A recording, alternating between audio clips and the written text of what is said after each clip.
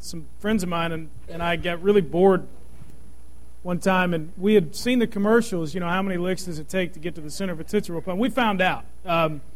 No lie, and I'll tell you that story some other time. I cut my tongue and everything. Anyway, it's not at all what I'm going to talk about, but it's an interesting story. The ice storm last week, or the week before, whatever it was now, the days all run together. But we were fortunate to get out of town. We left and went to Nancy's parents up in Illinois. They had snow but no ice, and so we were able to stay there. They never lost power. And we came back that Saturday night to be here at church the next morning, and my father-in-law was joking with me. He said, now, what are you going to preach on tomorrow? Global warming or something? And so it's it was obviously there was no global warming taking place those days when we had all that ice. And then this week we get weather close to 70 degrees, breezy, but much warmer, and it's just amazing. And this kind of weather, today's a nice day, and the rest of the week is supposed to be fairly decent. And this type of weather obviously signals that spring is at least, closer. And this time of year, I always think back to what I was doing years ago for so many years of my life around this time of year, and that was preparing for the next baseball season that was coming up. And practice for the high school teams will start in about a week and a half, and it's maybe you have those memories just as vivid as if it were yesterday. I remember getting ready for all of that and practicing and so on, and just ready for baseball season to start. I was telling Chris Nelson yesterday, he and I were hanging out a little bit, and I told him, I said, this kind of weather just makes me want to get out and throw a baseball. And I couldn't throw it nearly as good as I maybe once could, and I'd certainly be a little more sore than I used to get. But at the same time, it makes me want to get outside. I think back to when I was in high school, and I had the good fortune of playing at a high school that was really successful in baseball, and I think back to my sophomore year, and we had worked and worked and worked, and maybe you've been this way before. You work for a goal, and you get so close to accomplishing something, and then you stand kind of right on the edge of it. And I remember in 1993, my sophomore year of high school, we made it to the state championship game, and we were ready. We had practiced and worked so hard, and we had done all the little things right along the way, and we had won games that maybe we shouldn't have won, and we did things as best we could the right way. And we get to that state championship game, and we absolutely fell apart. You ever been there? You ever have something you just think, we're so close, and then just something happens. We fell apart. Defensively, we fell apart. We didn't score a run in that game. We got beat 6-0. Yeah, exactly. Yeah, it's like the Cubs every year. But so you feel my pain already. At least somebody does. All right, we're there. But I remember that game just thinking how crushed and defeated we felt. If we had played well, maybe we could have taken a moral victory away from. We made 11 errors in that game. Now, even if you're not a baseball fan, that just sounds really bad. Our pitcher made 6 alone. It's hard for a pitcher to even make 1 or 2. But he made 6 errors on us, and we just fell apart. I remember feeling so crushed, so defeated, just so discouraged. But I also remember feeling as if, you know what, I want another chance. I'm glad that I'm only a sophomore. I've got some more time. I really wanted another chance to get back there. And, we've all had moments like that. Whether yours is a sports-related moment or not, you can certainly relate to the fact that you've had moments in your life when you've just felt defeated. Things didn't go the way you wanted them to. I mean, we've all experienced cycles in our life like that. Maybe some of you today come and you just say, you know what, life just stinks right now. I mean, it's one defeat after another. Even, not just spiritually, but even in the practical things. I just can't seem to get anything to go right anywhere. Maybe you've been there before. And the story that we've been following for the last several weeks is the story in the book of Joshua. You don't have to turn there yet. But we've been following the story of the Israelites as they begin to go in and take over the land that God had promised to them hundreds of years before. And so we picked up a couple of weeks ago, we saw the story in Joshua chapter 6 where they encountered Jericho, this fortified city that God had an unusual military strategy. march around the city once every day for 6 days. On the seventh day, do it 7 times. Scream real loud, blow some trumpets. Crazy things are going to happen. The walls are going to fall down, and you're going to win. Now, I'm not a military guy in any way, but that doesn't make any sense. But God came through. He did exactly what He said He was going to do. Now, they still had to fight the battle and all that stuff, but they conquered the city of Jericho. They had this incredible victory. Yeah, we're the champs. How exciting. And in the very next chapter, chapter 7, they go up against a city that should have offered them no resistance whatsoever. And they get smoked. The Israelites absolutely get embarrassed by this city that should have no defense for them whatsoever. Now we find out that after the victory at Jericho, they didn't do what they should have done to ensure victory in the long run again. They fell into sin. They got away from the basics that God had said to do. And so in chapter 7, they were defeated. And Joshua's all upset. He says, God, I don't even understand this. You said you were going to give us this land.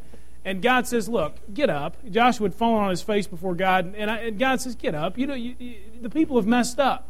Don't blame this on me. Don't act like it's my fault that you've now been defeated in this particular battle. Your people didn't do what they were supposed to do. They didn't remain true to what I told them.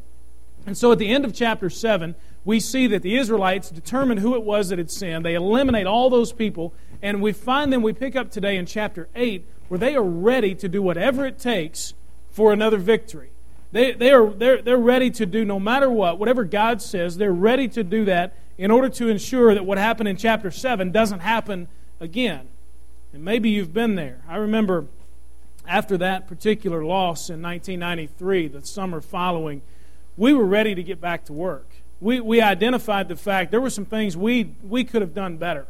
There were some things that if we had worked on this maybe a little bit more, we wouldn't have faced defeat. Maybe we'd have another chance to win if we just got back to work. And I know that it may sound sort of odd to you, but I obviously baseball. I try to draw baseball into every sermon that I preach. Maybe you've noticed that. But baseball is the greatest game ever invented, and it has so much to say about life, and I happen to like it.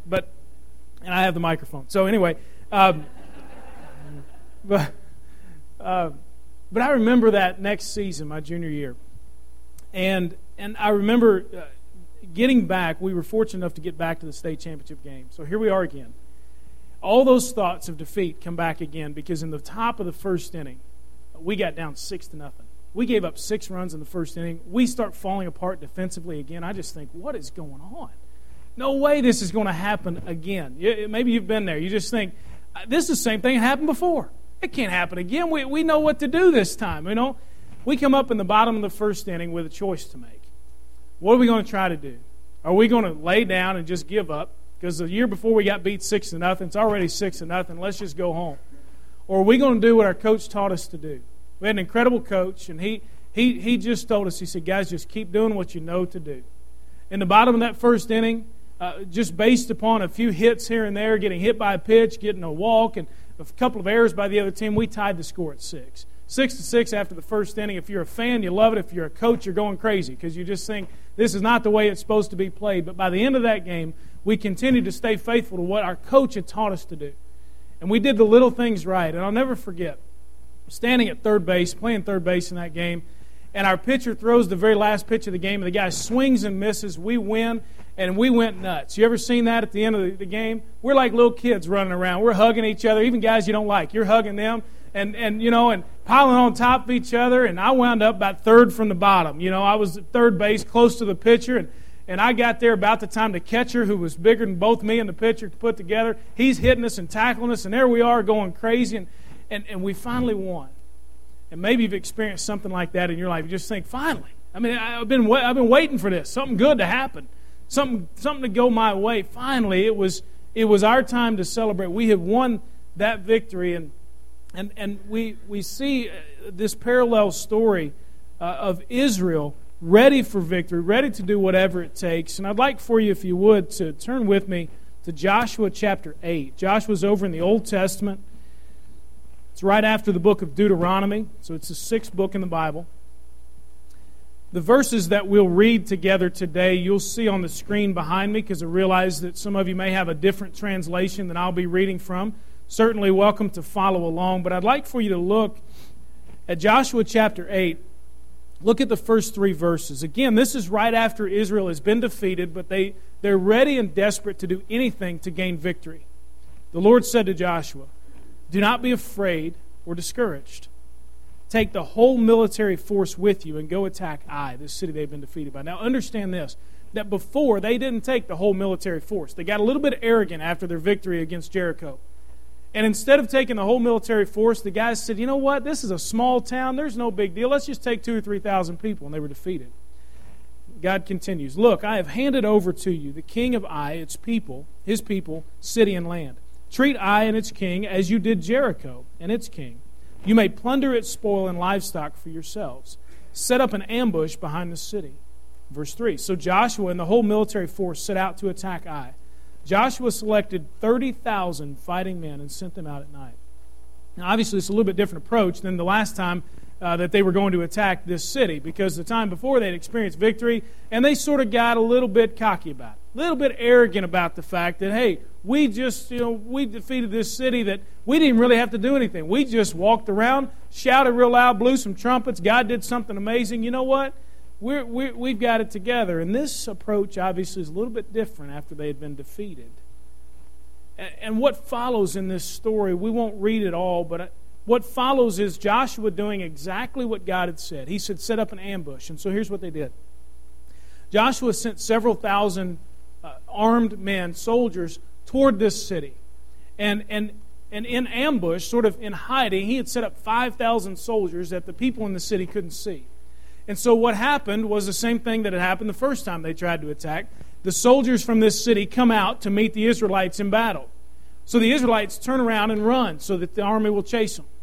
As they do that, and they're running across the field, the 5,000 men that were in hiding captured the city and burned it to the ground and destroyed everything in it. So when the soldiers of Ai, this city, they turn around and look and they see smoke coming up from their city, they realize, we've got to go back and try to defend our city because they're in there. But as soon as they turn back around, the Israelite soldiers in the city turn to face them, and so they're caught in between 2 big, huge regiments of Israelite soldiers. And as a result, that day, all the army of the city of Ai was completely destroyed. The city was burned. And then we pick it up and look in chapter 8, look at the end of it in verse 28. It says, "Joshua burned Ai and left it a permanent ruin, desolate to this day. He hung the body of the king of Ai on a tree until evening, and at sunset Joshua commanded that they take his body down from the tree. They threw it down at the entrance of the city gate and put a large pile of rocks over it, which remains to this day." And this is total victory. This is absolute annihilation of who God said go and take care of. They had accomplished what they set out to accomplish. They did it God's way, and here they are on the brink of victory. Now understand that before, when they had defeated Jericho, they got a little bit arrogant. They fell into some sin. They didn't do things God's way, and they found themselves defeated. So here's another victory. Now what will they do? Think about it in your life. You accomplish something, you reach a goal. And for many of you, you're goal setters, and through your life you've accomplished certain things. You've reached goals in business or in family. You've done certain things you wanted to do. And it doesn't just have to be things about money or things that people recognize, but you were able to do certain things in your life, or you've got some goals now, and you reach one of those goals. Or maybe you look back on the last year, maybe you own a farm, and you say, you know what, we had a good year. I mean, it was finally something went right. For some of you say, well, that's not quite the case. Maybe in your family, maybe there was something, your kids finally did what they were supposed to do. And all of a sudden you just think, wow, what happened? Maybe you got a promotion or raise at work. And all of a sudden you've accomplished what you set out to accomplish. You've reached some goal that was out there before. You've sort of reached the next milestone. For many of us, you've reached the milestone of being able to retire. And you worked and worked and worked and worked and worked just so you could get to the point where you say, you know what, I don't have to work anymore. Isn't it great? I can retire. You've reached that milestone. And maybe for others it's just, you know what, something finally went my way for a change. I mean, it just, all of a sudden, wow, things aren't as bad as they used to be. What happened? And then you get to the point you say, okay, well, I won. Now what? I mean, is that it? You know, just kind of done? Is that what I was working for and now it's over? I want to pause for just a second and say this about God. It's very clear in the Bible that God has not designed you, God has not designed me for defeat and discouragement. He's not designed us that way. And I know that many of us in this room experience defeat and discouragement over and over, both in our practical lives of just going to work and it just doesn't seem to work out, or things just aren't going my way and the different things I try. I mean, I set goals and I can't ever accomplish them. There's nothing that seems to go my way. And then also just in a very spiritual level, you experience discouragement, just Satan, our enemy, just sort of throwing things at you. But I want you to understand that God has designed you for victory and success. Now, does that mean that if you set the goal, because God's designed me for victory, I'm going to set a goal, I'm going to make $10 million this year. Because God's designed me for victory, it's going to happen. No, that's not what I'm talking about. But God has not designed you to be a person who's constantly defeated. Because you have the Spirit of God inside of you, you have God Himself, and He is victorious, and therefore He's designed you to be the same way. So when things happen in your life that are areas of victory, things go your way, what do you do? How do you handle when things happen that are good? Here's a general observation. I don't have a verse for this, but I think this is just common sense. This is something that I've noticed. We often handle failure better than we do success. You ever notice that? We often handle failure better than we do success. It's like, I remember in that summer after that defeat, we were hungry. We were ready to get back to work. We couldn't wait for the summer league to start because we knew we had fallen short of our goal. We were ready to get started again. But the summer after we won it, I remember that first week trying on, getting sized for our state championship rings we were going to wear, wearing our state championship medals around, reading all the newspaper articles, having everybody congratulate us, walking a little bit taller. I really didn't care if the summer league ever started because I just won. You know, when they said we're going to start again, I thought, well, what's the point? We just won. Everybody knows we're the greatest. We even had 4 guys on our team, myself included. I guess I should be ashamed to say I don't know, but we called ourselves the Fabulous Four, the Fab Four. We were the Fab Four because we thought we were the 4 best players on the team. I mean, we were ready to go. You know, we had won. And so, what do you do when you experience victory in your life? Often we handle failure better than we do success. You know, and I was, why is that? I mean, why is it that sometimes we like people better when they're not as successful as they used to be? Because they somehow changed as a result of all their success. You know, I think that it's easy, this concept I think is true because it's easy to stay humble when you lose. I mean, when you're not accomplishing the goals that you want to accomplish yet, and you realize you haven't quite gotten there, it's easy to stay humble. Because, okay, well, I haven't accomplished that much yet. You know, all right, I better not talk about things. You know, when we got beat in that state championship game, we weren't out bragging about it. But I'm telling you what, when we won, there wasn't a person that I came in contact with that didn't know I just won a state championship. You know, it's easy to stay humble when you lose. It's easy to stay hungry when you lose. It's easy to continue to pursue your goals when you haven't quite reached them all yet. I mean, there are things in your life when you say, you know, I can do that better. It's easy to stay hungry when you don't feel like everything's going your way. It's easy to stay focused when you haven't quite accomplished everything. We knew that defensively we were going to have to do better the next year. You know what we focused on? Defense. In your life, in my life, when we identify something, you say, you know what? I know I can improve in that area. There's something about the way I do my job I can get better at. Until you've accomplished that goal, you're going to stay focused because it's easy to do that. And in a spiritual sense, it's easy to stay dependent on God when you haven't accomplished all your goals yet. I mean, you think about the person who all they want to do is, you know, God, please bless what I'm doing. God, help me out. God, I'm going to work hard, and I'm going to make sure that I accomplish these goals. Lord, I'm going to do well in school. God, I'm going to do well in my job. Lord, I hope things go well in our family. And you stay dependent on God. And I know that the only chance I have of anything going well is because of you. And it's easy to do that before you've arrived, so to speak. But once you start having good things happen, once you experience a little victory in your life, once you accomplish some goals, you take a step forward, so to speak. It's not as easy when you win to stay humble. Not as easy to stay focused and stay hungry when things are going well. You know, we often say that God got my attention through a difficult circumstance. Why is that? Why did God get our attention through a tough time? Because it's easy when things are going well to get complacent. It's easy when things are going well, when we accomplish something, when we're doing okay, to get lazy, to forget about God, to not do all the things that we did before that helped us be successful. Easy to get arrogant. And so God then gets our attention through some negative circumstance, maybe because He didn't have our attention when things were going well. My prayer is that some great things will begin to happen in your life and in the life of our church, but at that same time, we're going to be faced then with what we should do and how we should respond when good things happen. And the Bible is obviously the beginning and ending point for everything that we need to know for all truth. And I want us to look at what the Israelites did after their victory. They had won at Jericho, then been defeated soundly. Now they've won again. What did they do at the end of this victory? Look at it in Joshua chapter 8, verse 30.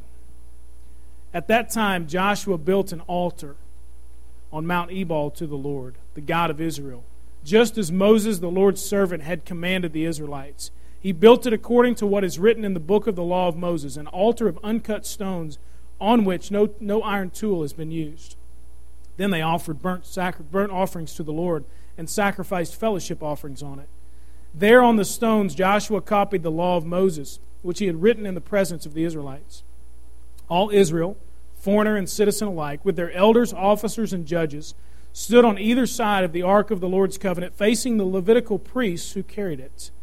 As Moses, the Lord's servant, had commanded earlier, half of them were in front of Mount Gerizim, and half in front of Mount Ebal, to bless the people of Israel.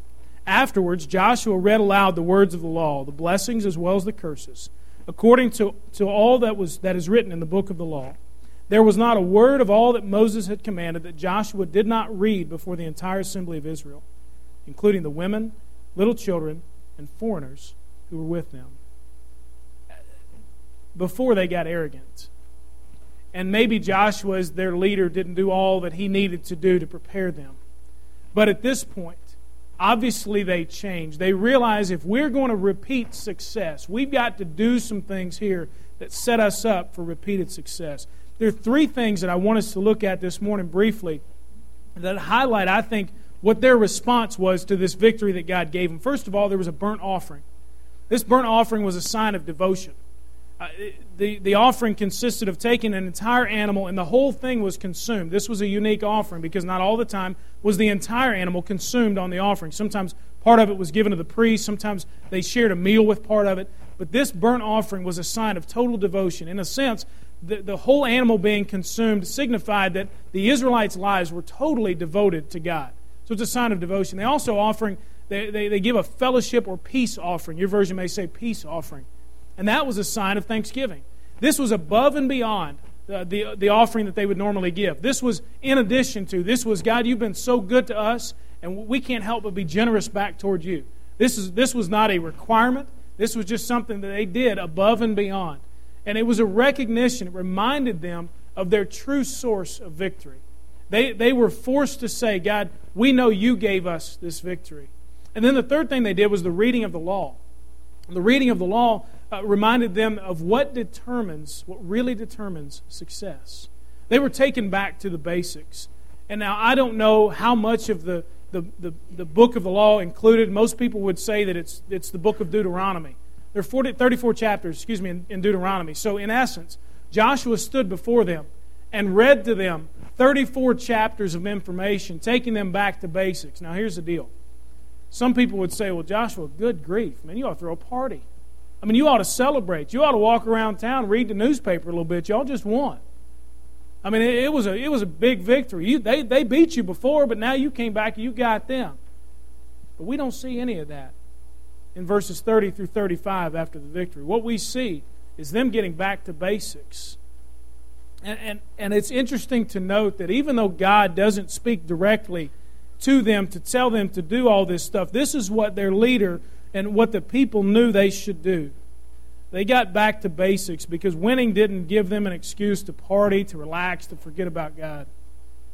I'm thankful that after that junior season, that my coach, who knew what it was going to take for us to repeat success. Put us back on the field that very next week after winning the state championship game. And we were playing summer league teams that we thought had no business being on the field with us because of how great we are, and we just won.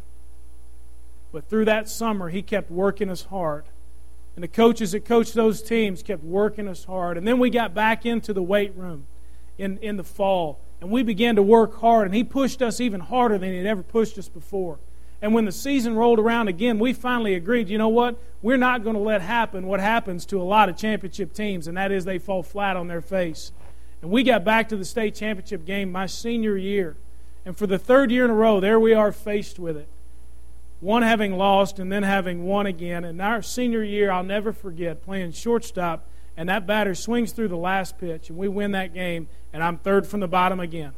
And there we are celebrating, acting like little kids and having a great time. But we had repeated the success because we had a coach that took us back to basics. And he said, I'm not going to let you forfeit the opportunity for further success because you got arrogant, because you stopped working hard, because you didn't do the things that set you up for victory in the first place. You think about other real-life sort of examples. If you own a farm and things go well, the next year you don't just sit around and expect that things will go well just because they did the year before.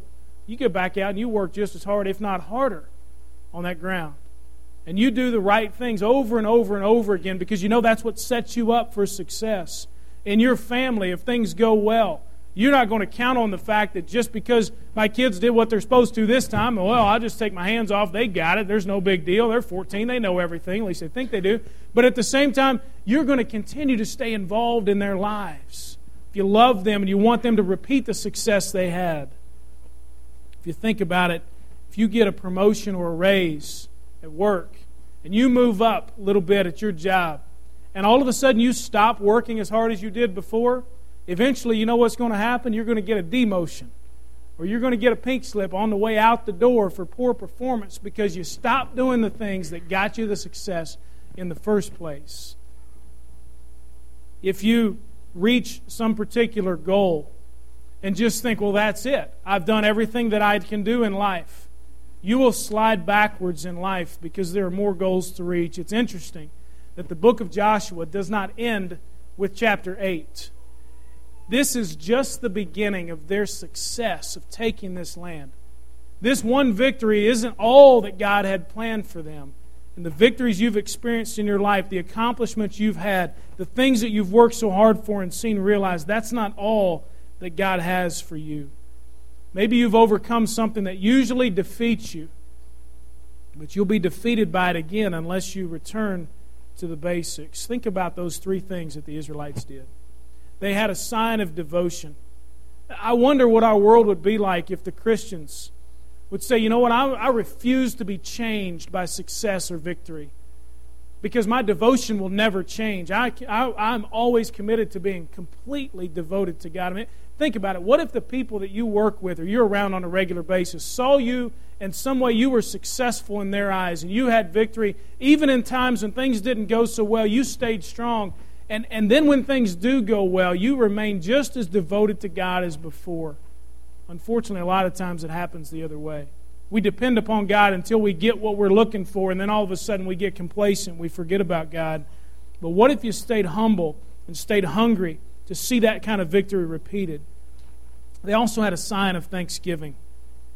When victories happen in your life, when good things take place, acknowledge and give praise to the source of ultimate and true victory. Because it's only because of God that you have any good thing in your life. It's only because of God that I have any good thing in my life. It's only because of God that I can take my very next breath. And He is the ultimate source of victory. And if I don't recognize that, I am quickly setting myself up to go backwards and experience failure. And then they had a reminder through the reading of the law of what determines success. The very first part in this series, we define success according to God's Word as being faithful and obedient to the Word of God. Joshua took them back to the reading of the law. What's our law then? You say, well, should we just sit here and read this morning all 34 chapters of Deuteronomy? Anybody up for that at this point? No. Our law, Jesus summed it up, is this: to love God with everything you are, your entire existence. There is no part of you that's off the hook from loving and being devoted to God. That's the law of Jesus. And in tandem with that, alongside it, is to love other people just like you love yourself. That is the law of Jesus. And if we experience good things in our life and we return to devotion to Him, it never changes no matter what. We're always devoted to Him. And we offer signs of thanksgiving to Him. We recognize our source of victory. And then we return to the basics of, you know what? I may have had success in this area, on the farm, in my job, in my family. I may have been able to retire. But you know what real success is loving God with all that I am and loving other people as myself, because that is faithfulness and obedience to God's Word. So after victory, the challenge is to get back to basics, doing the things that set you up for victory in the first place. And here's a truth. You'll see this on the screen behind me. If you don't handle and deal with victory and success in this way, you'll quickly be dealing with failure. You will quickly be dealing with failure if you refuse to recognize that your devotion to God must remain the same. If you refuse to recognize that your source of victory is God and God alone, if you refuse to continue to obey God's commands, you'll not experience more success, more victory. You'll experience more failure because you have gotten off track from what set you up for success in the first place. So what will you do when God gives you some of the things that you've been wanting to see happen in your life? What will happen when you accomplish that goal? Or at work you get that promotion. Or something just happens that's just been beating you up for years, and all of a sudden you think, you know what? I'm in a little different place today. I've experienced something good in my life. What happens when those victories come? Here's what I challenge you to do. Reiterate your devotion to God. Remain completely devoted to Him. Acknowledge the source of your victory. Not just in word, but in what you do. The Israelites gave something. Am I asking for your money today? No, but for some of us, when we get that promotion, that raise, whatever it is, as a sign of thanksgiving to God, it may need to be that we give a gift to somebody or to the church, simply to say, you know what, God, this is not mine. It came from you, and I'm going to honor you with it. And then finally, continue to follow God's commands. Love God with all that you are, no matter what happens, and love others along the way just as you love yourself. This week, my prayer and my belief is that something good is going to happen in your life. Something good is going to happen in the life of this church. And you're going to be faced with, and we'll be faced with, what will we do in the face of victory? All of a sudden, it's not so bad. All of a sudden, we realize we're not designed for discouragement and defeat. Hey, wait a minute, something good happened. We won. What will you do? Will you read the press clippings and say, you know what? Yeah, I did win. And I tell you what, I worked hard for that. It's about time something good happened to me. The world's been owing me a little bit anyway. Or will you say, you know what? God, I realize that if I don't remain devoted to you, that the good things in my life are going to be fewer and further between. And God, if I don't acknowledge you as the source of true victory, and God, I'm not going to be setting myself up for repeated victory and success. And God, if I don't follow your laws, number one, I'm in sin and I'm separated from you. Number two, you're not going to bless my life. And so, for those of you that experience something good this week, and you'll see it in lots of different ways. You'll see God faithful in some way that you just haven't seen Him before. The challenge, reiterate your devotion. Acknowledge your source of true victory. And then continue to follow God's laws. My prayer for this church is that as we do what God wants us to do, that God will bring people into our church that need to be touched by Him, that need to have their lives changed, their lives put back together. But as that happens, we've got a choice to make. Will we assume that because of how friendly and how great and how awesome we are, that person's life was changed? Or will we assume that we are simply tools in God's hands to be friendly, to be encouraging, to be loving, and to trust God to change somebody's life? And as a church, when we experience good things, when God brings success and goals accomplished and people reached for the kingdom of Jesus Christ, will we reiterate our devotion and say, God, we are completely devoted to you in everything that we do. Will we acknowledge the source of our victory and give thanks to Him? And will we continue to follow God's commands? The Bible is clear that you are designed for victory and success. And as a believer in Jesus Christ, that's the sort of life He wants you to live. Not one of being defeated and discouraged all the time. But there's a part you have to play. My prayer is that you'll play that part individually and we'll do it collectively. The Bible is also clear that the starting point for ultimate victory and success in life is to give your life in a real way to Jesus Christ. If you've not done that, you can follow all the things you want to do. You can work as hard as you can, and you can gain all the stuff this world has to offer, but the Bible makes it clear that if you don't commit your life to Jesus Christ, acknowledge Him as the only source of salvation, and receive His forgiveness for your sins, the Bible says then everything else is wasted. Everything else will be for nothing.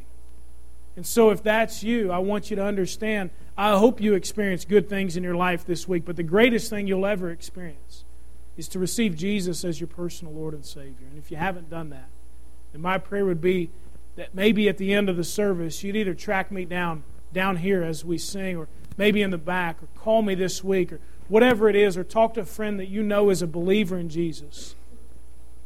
But let's get on the track of seeing God repeat the successes in our life. Life is not all about being discouraged and let's pick ourselves up. Sometimes life is about, hey, we just had something great happen. Now, how can we see that happen again? What can we do? We've seen it today through God's Word, through the example of the Israelites. Let's pray. God, my prayer, my real prayer is that we would see incredible things this week.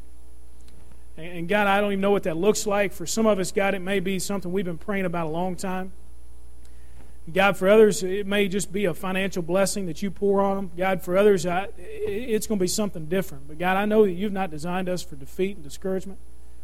But God, you've designed us to experience you in ways of victory, even in tough circumstances. So God, I pray for our church and for the people that are here. God, I pray we'd see some incredible things this week. But God, I know with that comes a test. And so God, I pray that as we experience great things, even the little successes that might always be overlooked, God, that you would remind us to be devoted to you. That you would take us back to basics on what set us up for success, to be devoted to you, to give thanksgiving to you, our ultimate source of victory, and to continue to follow your commands, especially in victory. God, it's easy to learn from failure, and it's easy to deal with that. God, help us to deal well with success. That the world would see that even when things go well, that we are still devoted to you. That you are not a God that we only cry out to when things are awful. But God, even when things are good, even when we have great things happen, God, that we would remain devoted to you and be a testament to the world of who you really are. God, we thank you for your word. It's in Jesus' name we pray. Amen. Would you stand? Let's close with a song.